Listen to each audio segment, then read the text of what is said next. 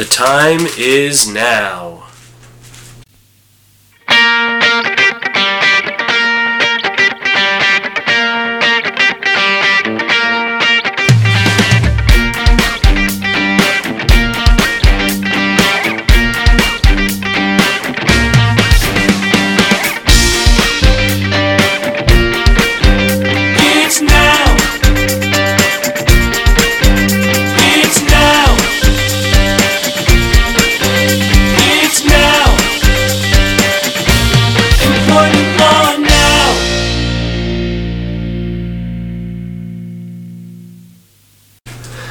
Volume 2, Episode 28. This is Employment Law Now, and I am your host, Mike Schmidt. Thank you so much, as always, for listening. I want to wish everybody a very happy President's Day 2018. If you're one of these folks who are lucky enough to be off and have a 3-day weekend, maybe you've been sitting around all day today on President's Day and you've had your fill of TV or movies, you've read all the papers, you've gone through all of your emails, and you're thinking to yourself, well, what do I do now? Well, here we are, Employment Law Now, Episode 28. I'm here to give you something to listen to, something to do for the next half hour or so, and I think this is a real interesting topic that I'll be talking about today. Do you feel like it's hard to enjoy the moment sometimes because you're always thinking about and planning things out 6 months ahead? I know I definitely struggle with that all the time. And while there is this need to be able to live in the moment, and we all should be striving toward the ability to live in the moment a little more than we do, sometimes it is kind of a good idea and smart to actually look ahead and plan ahead. So we are coming up to the summer of 2018, I guess. We're still in the middle of February here, but we're coming up to the summer in certain respects. It means a lot of things to a lot of people when you talk about the summer, but one of those is that many of your companies will be having summer internships. So as you're starting to plan those summer internships now, there are some real interesting developments that I think you should keep in mind as you're thinking about it. And the biggest issue that comes up when we talk about summer internships, or really internships any time of the year, is whether you're going to pay those interns any money. We know that statutes like the FLSA, the Fair Labor Standards Act, on the federal level, require certain minimum wage and certain overtime obligations to be met, but statutes like the FLSA and most other corresponding state and local statutes only apply to employees. So if you're not an employee, for example, if you're an independent contractor, or if you are truly an intern, you are not covered by those particular wage and hour laws, and the various minimum hour and overtime compensation rules won't apply to you. So the issue becomes, when we're talking about summer interns, are you truly an intern, or are you more akin to an employee to whom we have to give pay? Well, just this past January 5th, 2018, the United States Department of Labor changed course a little bit on its prior standard to determine whether someone is truly an intern who does not have to be paid, or alternatively is an employee who does have to be paid. The Department of Labor's former test was very rigid. It had 6 factors, each of which had to be met in order for someone to be properly considered an intern.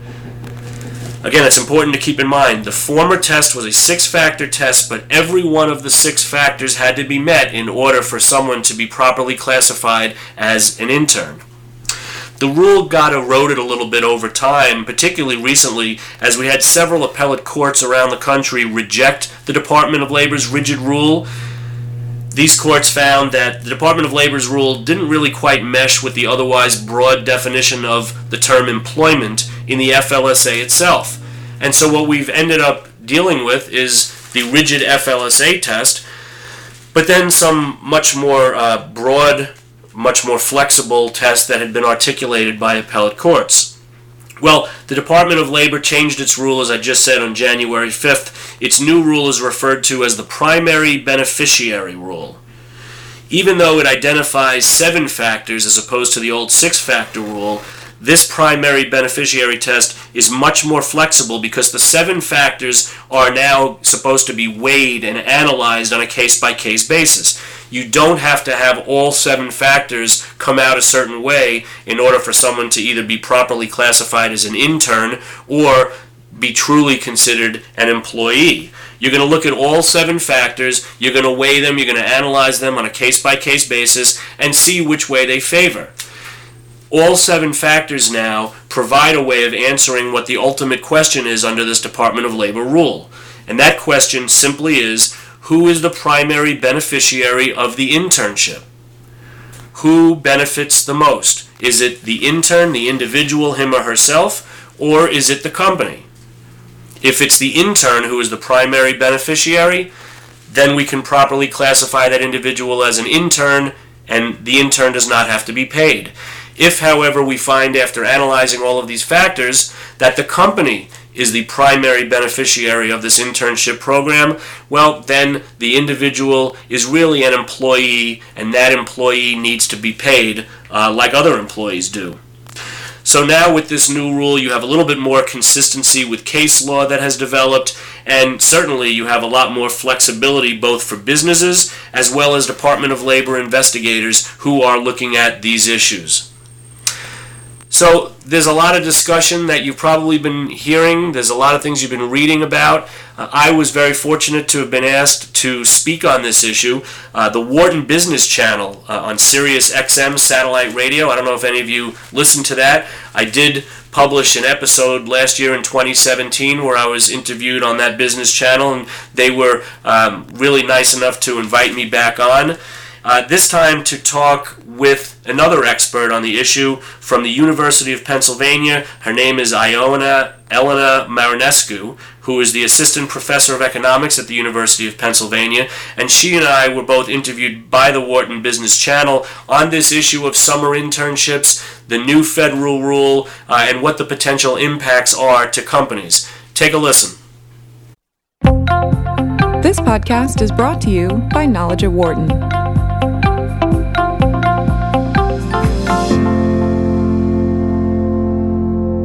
The term intern is one that has drawn a lot of discussion over the last several years. It is generally associated with someone in college and working during a specific period of time with a company as a way to gain experience.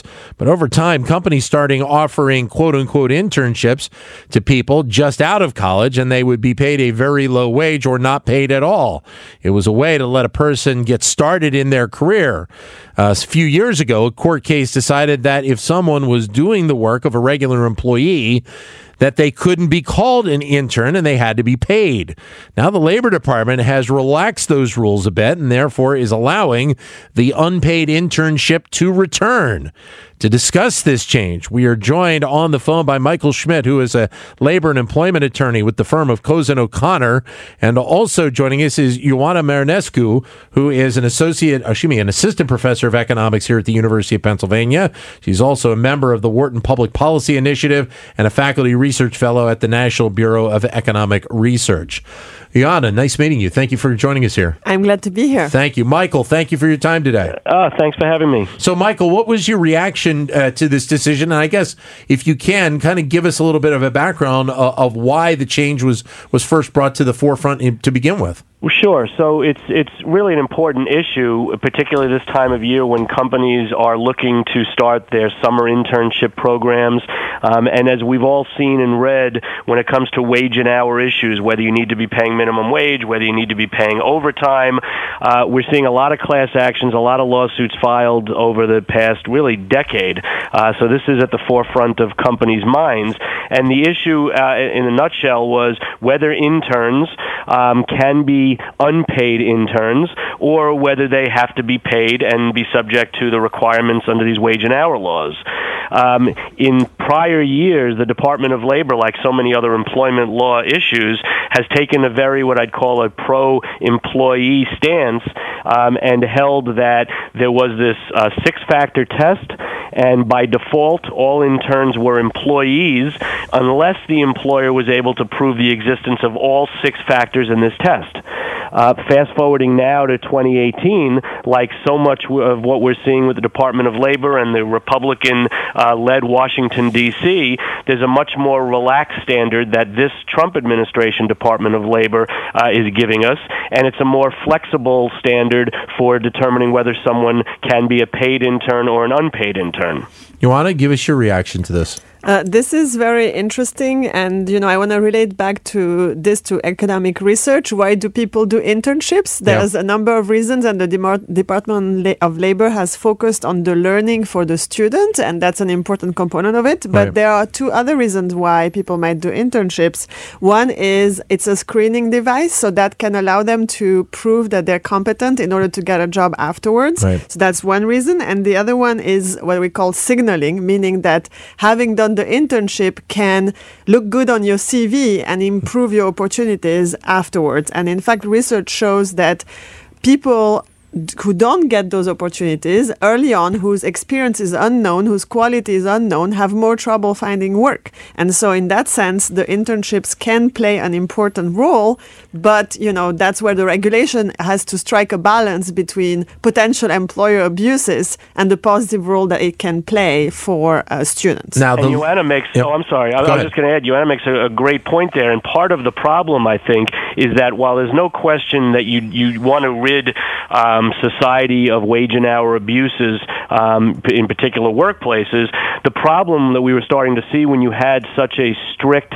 rule that the Department of Labor was enforcing is that there was this disincentive, and it became counterproductive because companies were less willing to offer these internships, and interns were not getting the benefits that Joanna just mentioned. But the learning part of it, I think, is the key component here, because when you're talking about somebody that is taking a quote-unquote internship, the idea they have is they believe this is an industry or a company that they want to pursue as a career once they graduate. Right. What you end up having in some cases is these people basically being the old-fashioned gopher, just doing any basic menial task, which would be a paid job, but companies were throwing it into the realm of an internship and making it an unpaid position. Right. That's so exactly this distinction is very important, and that's why we have regulation, because in principle, the employers, again, could abuse the system. And again, back to economics, why would that happen? Right. Well, it's all back to supply and demand.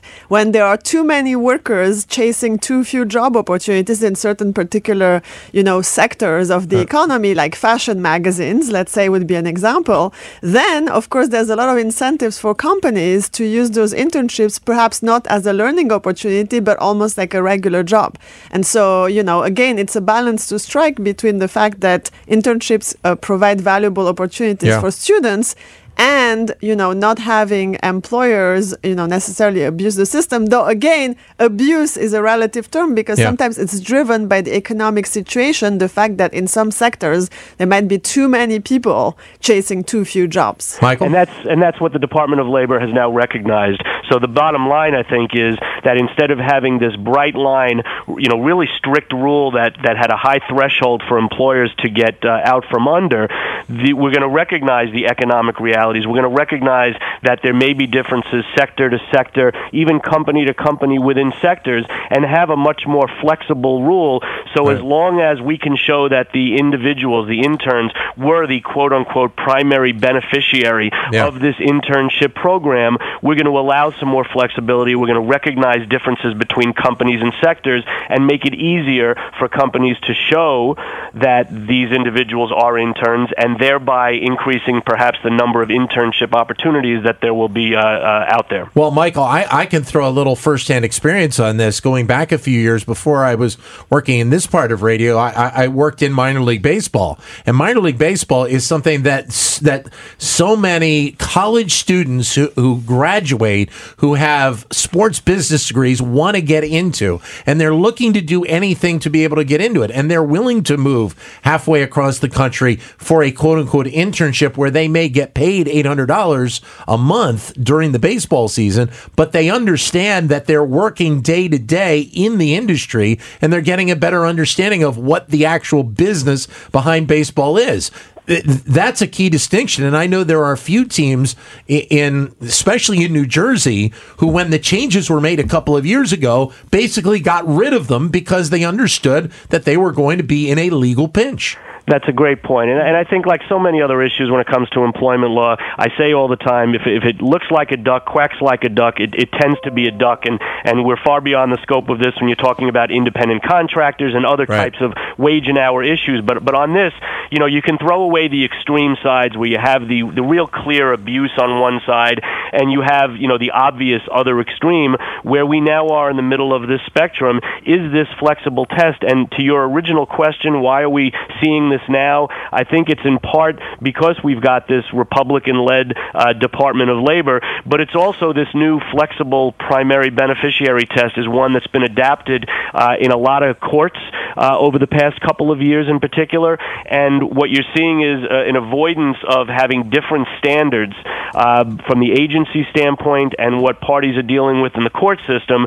The Department of Labor is trying to recognize what test the courts have been using, and let's adopt something closer to a more uniform test. Right. So I want to get back to this primary beneficiary test to help our listeners understand some of the economics behind that. So as I mentioned earlier, one of the reasons to have internships is for workers to learn, interns to learn something. An important distinction, though, is are they learning something that is general and could apply potentially beyond this company, or are they learning something that essentially is only applicable at that company. So we make this distinction between general and specific human capital. And so that's important because if what they're doing doesn't really extrapolate to any other company, then clearly it's more likely to just benefit the company because they need someone doing that and not the intern, for example. So that's one interesting economic aspect to keep in mind. Well, let me ask you this then, from the perspective of doing an internship. I mean, when you think about the college experience, when you're somebody that is a sophomore or a junior in college, and you know that you're coming back, you have to, go back and complete your degree.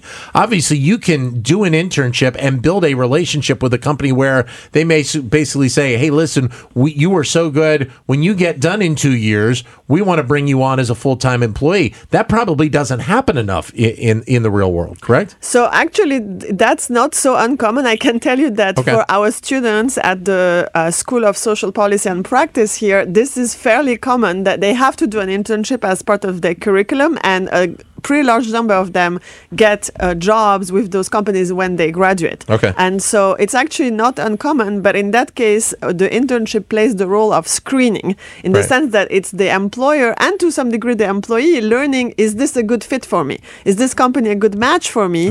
And that's something that is very valuable, but I don't think is explicitly recognized in the enforcement guidelines, by the Department of Labor, which mostly focuses on the learning experience, as in you're learning something about the industry or the job that might be more broadly applicable. Michael? The test does not say, and let's be clear about this also, the test does not say that the employer cannot get anything out of this relationship. As Joanna just said, the company is also gaining from this because the company is gaining some knowledge about the individual. Is this a person who we see as a future employee, as a future leader in this company? So there is something to be gained. I don't want people out there to think that the company is not entitled to, quote-unquote, gain something. But this does have to be one where the individual is the primary beneficiary. There is this educational component. There is this aspect that I'm learning something about the industry, about this company, about the skills I need,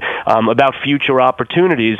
And, if you really want to break this down into a non-legal kind of nutshell, if this is just an individual who the company is trying to take advantage of by solely getting coffee, solely going to the cleaners or making copies so that it can pay fewer people to do those as regular employees, there's going to be a problem. If we have something that does have an educational component that is tied to the individual's course of study at school, and future opportunities to become an employee in that particular business or entity, it's going to be more likely that you'll be able to show that that individual was the primary beneficiary of the relationship. So I want to add something here, based on prior research, how can the individual be a beneficiary? One interesting way is, as I said, future opportunities, and like you said as well, and where that plays in is in terms of the feedback that the company gives you after the internship. Right. So basically, research has shown that just having a line on your resume might not be enough. What's important is to be able to get positive feedback. And so one way how employers can demonstrate that they are benefiting the intern, at least from an economic perspective, is to say, we'll provide, a letter of recommendation, a kind of feedback that then clearly can benefit the intern, for future employment opportunities. I would think, Michael, that when you talk about the kind of the nature of business and who they're looking to hire these days, and we've talked about how HR is really now looking more for that fit of person. When you have somebody that is on an intern, and as Ioana mentioned, that screening part ends up becoming a vital piece for the HR department, and whether it is implied or intended or not, it does end up becoming a cost savings for the company if you've made that connection in advance, and then there's a benefit obviously down the road. And there's no question, and that's what I meant when I said that you can't look at this as the company not being entitled to gain any benefit from the relationship. Right. But to your point, I think the screening aspect is certainly critical, but just as critical, if not even more critical, is what happens after the screening. What happens when the intern is brought in? Right. It shouldn't just be a situation where you bring them in, congratulations, you're here, and then the HR or various other people who are dedicated to the internship program just disappear. How often do you think, though, that you are still seeing today that case of whoever that quote-unquote intern is just a gopher? How frequent do you think that is in this day and age, especially with how companies are more worried about making sure they have the right people working there and wanting to keep those people working there for a longer period of time now that the recession is starting to put away and more people are willing to think about jumping from company to company? I think you're still seeing a good amount of that, and it's probably, for two reasons. One, a lack of knowledge and education. I'm not going to presume that every company out there is looking to take advantage of and abuse interns. I think part of it is they just don't necessarily know the rules and know what the requirements are.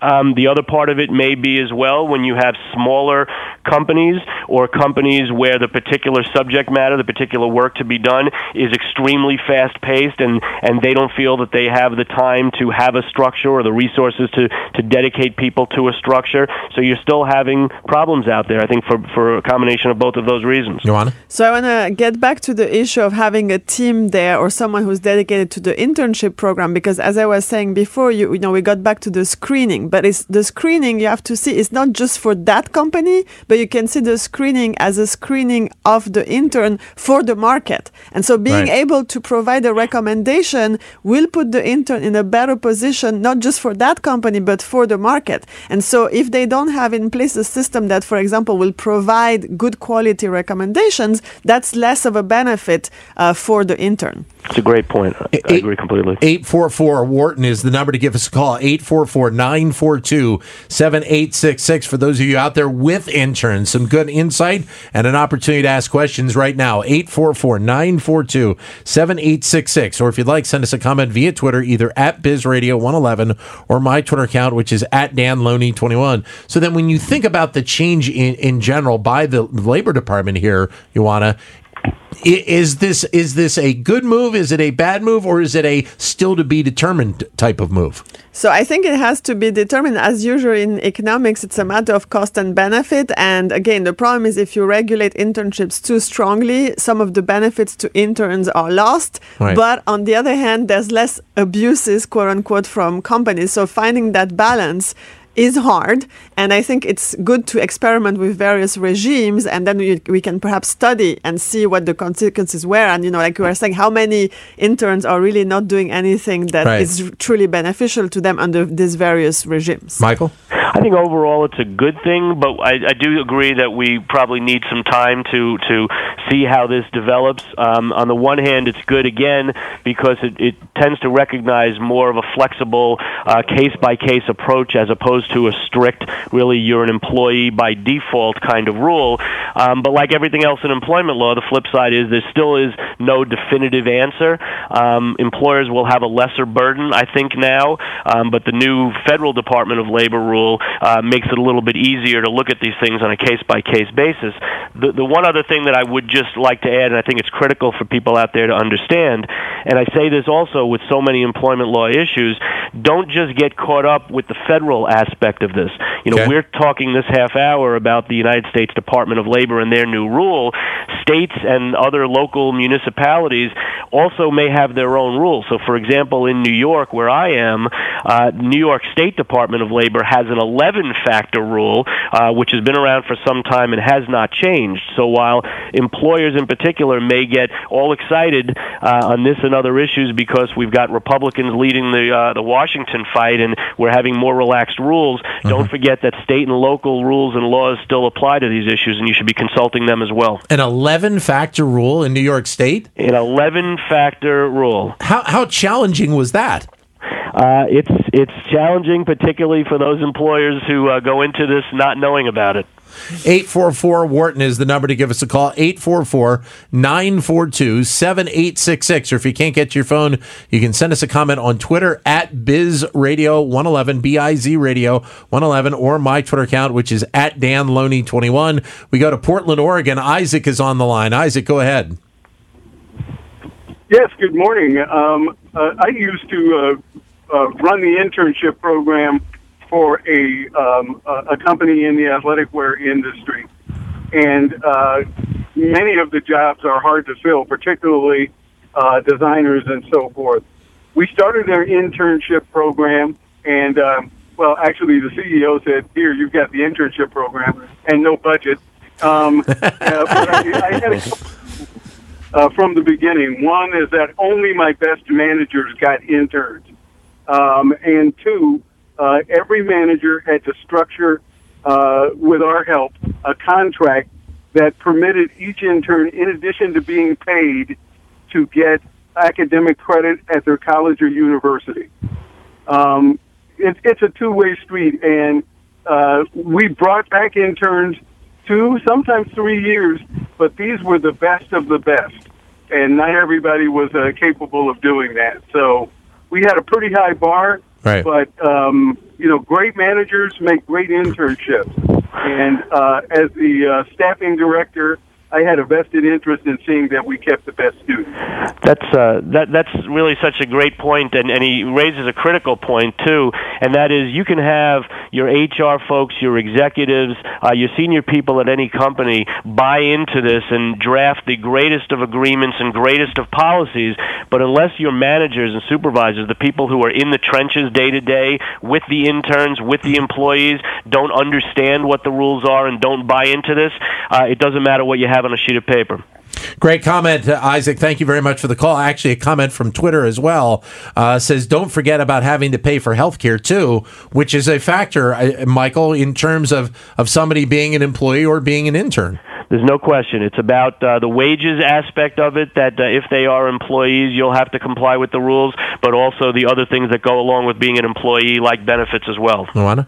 That's right. So, of course, that adds to the cost for the company if they have to cover benefits. But I really like the question before that, or the comment that was made about give the interns to good managers, because that creates an internal incentive in the company for the interns to be well placed. Because I suppose managers like to get some help, and so if you can get more help by being a good manager, that's kind of good for everyone. The interns get supervised by good people, and then the managers have an incentive to keep being good so they can get more help. Well, what about the role that the college or the university needs to play in this process as well, in terms of, obviously, you have a student who wants to work for a particular company, but the college or university wants to make sure that is the right spot for that individual to be able to learn and benefit from it. Right. So that's where the career counselors and, the various services in the university step in, and there is learning there too, because the universities can learn from the the experience of prior interns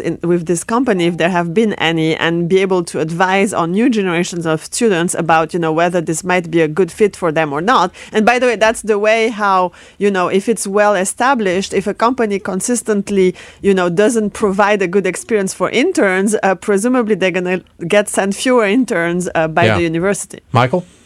Yes, I totally agree. I mean, I think there's got to be buy-in from the school side as well in terms of being able to help students understand what opportunities are out there and perhaps tie in some specific curriculum through an internship-related course where employees can come back, report back, and show how what they're applying and what they're learning on these internships is something that can help in their regular curriculum and perhaps down the road. Is this, and one of the things that this administration has talked about was continuing to build the jobs numbers in this country. By doing this, are they in a roundabout way, Michael, trying to spur job growth with some companies? I mean, obviously, opening the door for internships, as we've just kind of said, does potentially open the door for somebody to get a job with that company down the road.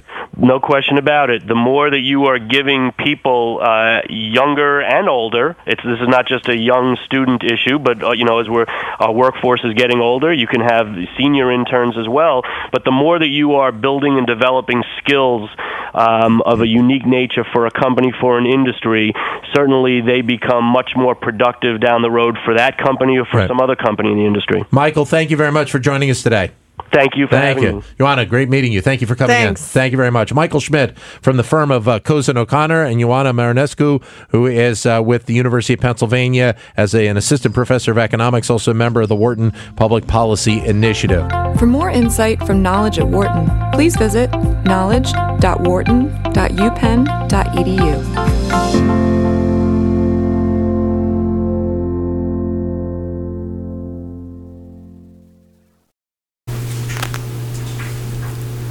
I hope you found that interesting. I hope you found that useful.